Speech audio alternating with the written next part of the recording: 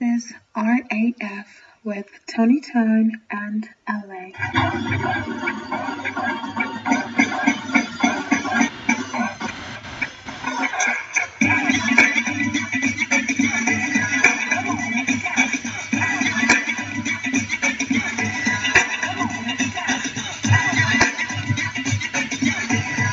Yo, you tuned into RAF Random Attractive Friends. I'm your host LA, aka the Love Ambassador, on this wonderful Sunday morning. Not gonna lie, pretty tired, but alas, the show must go on. Once again, you can check me out on The Real LA21 on IG. That's The Real LA21. Well, you know, time kind of comes for a cheeky little update on how our little Blues series is going. So I thought today I'd take you on a wonderful little journey with the one and only JB Hutto.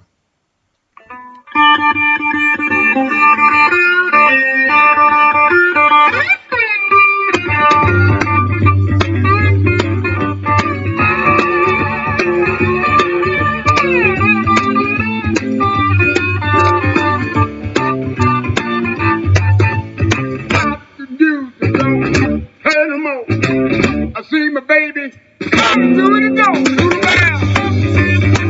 Well, now, little baby, yeah. You got to talk in the town. Girl, I can wait to go.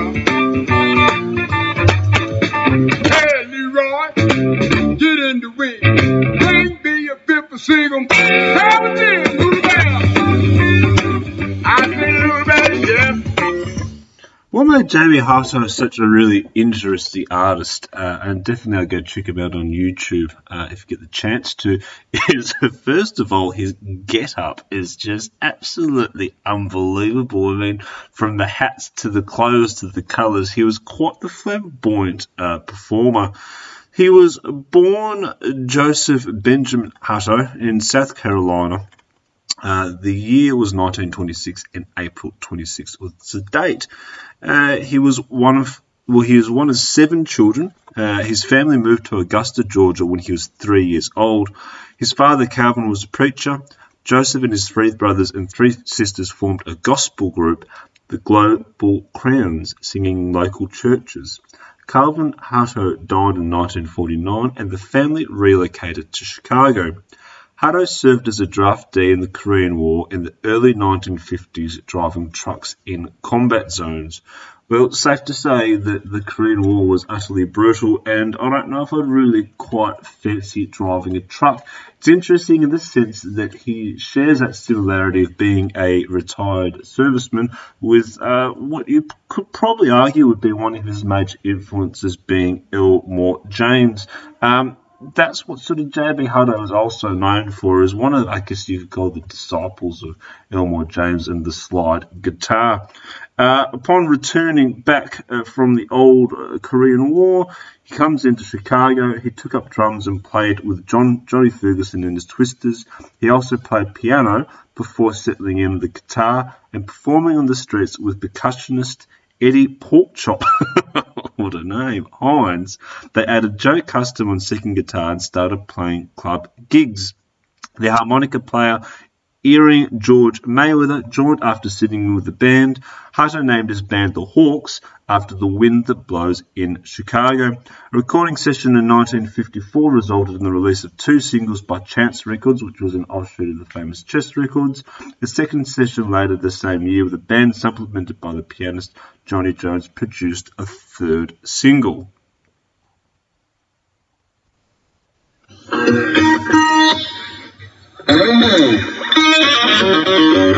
Sometimes you got to make it up, you know.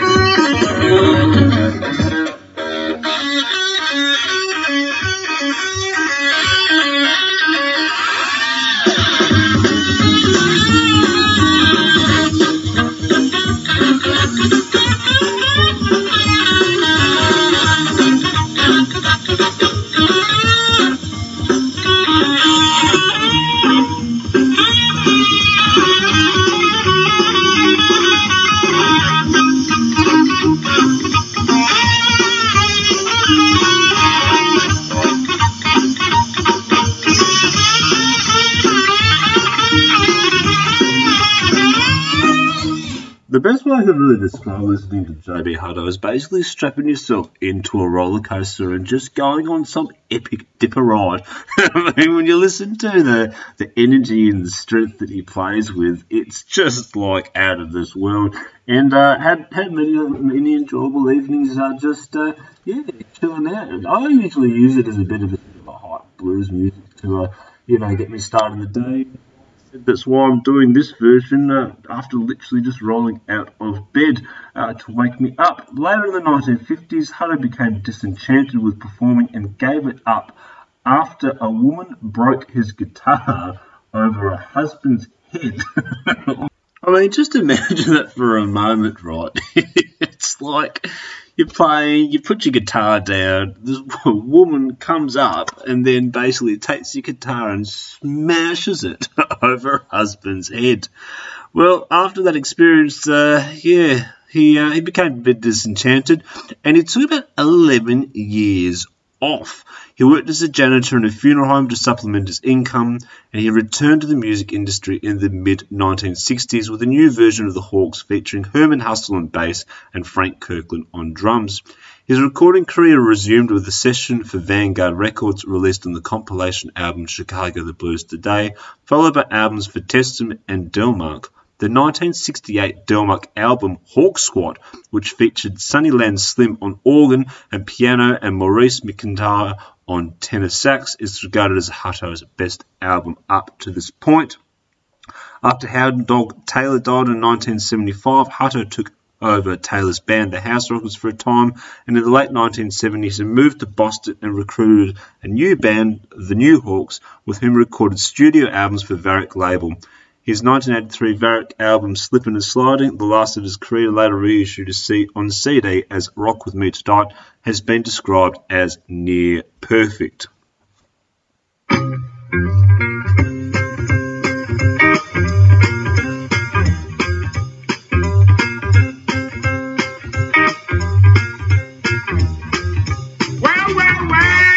that's alright. You don't love me no more.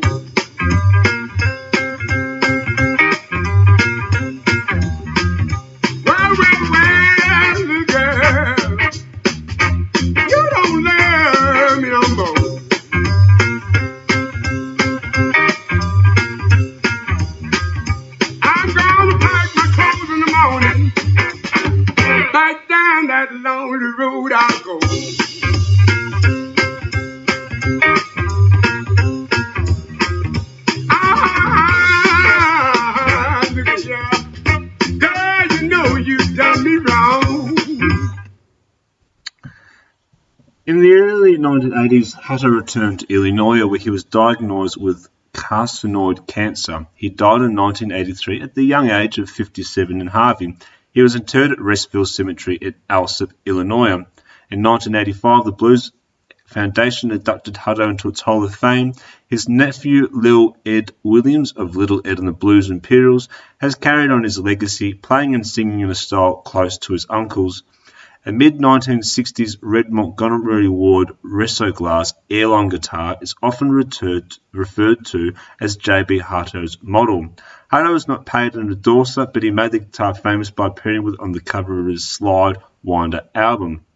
Jack White later became well known for using the guitar, and the model is today more closely associated with him, although it retains the Hutto name. J.B. Hutto will probably be not known to many, but should be known to more. I really feel like he had this real edginess to the playing style, and he really kept you captivated on what note he was going to hit next. And all through it, because he had that background in gospel music, he really had that soulful voice. He was the kind of quintessential entertainer.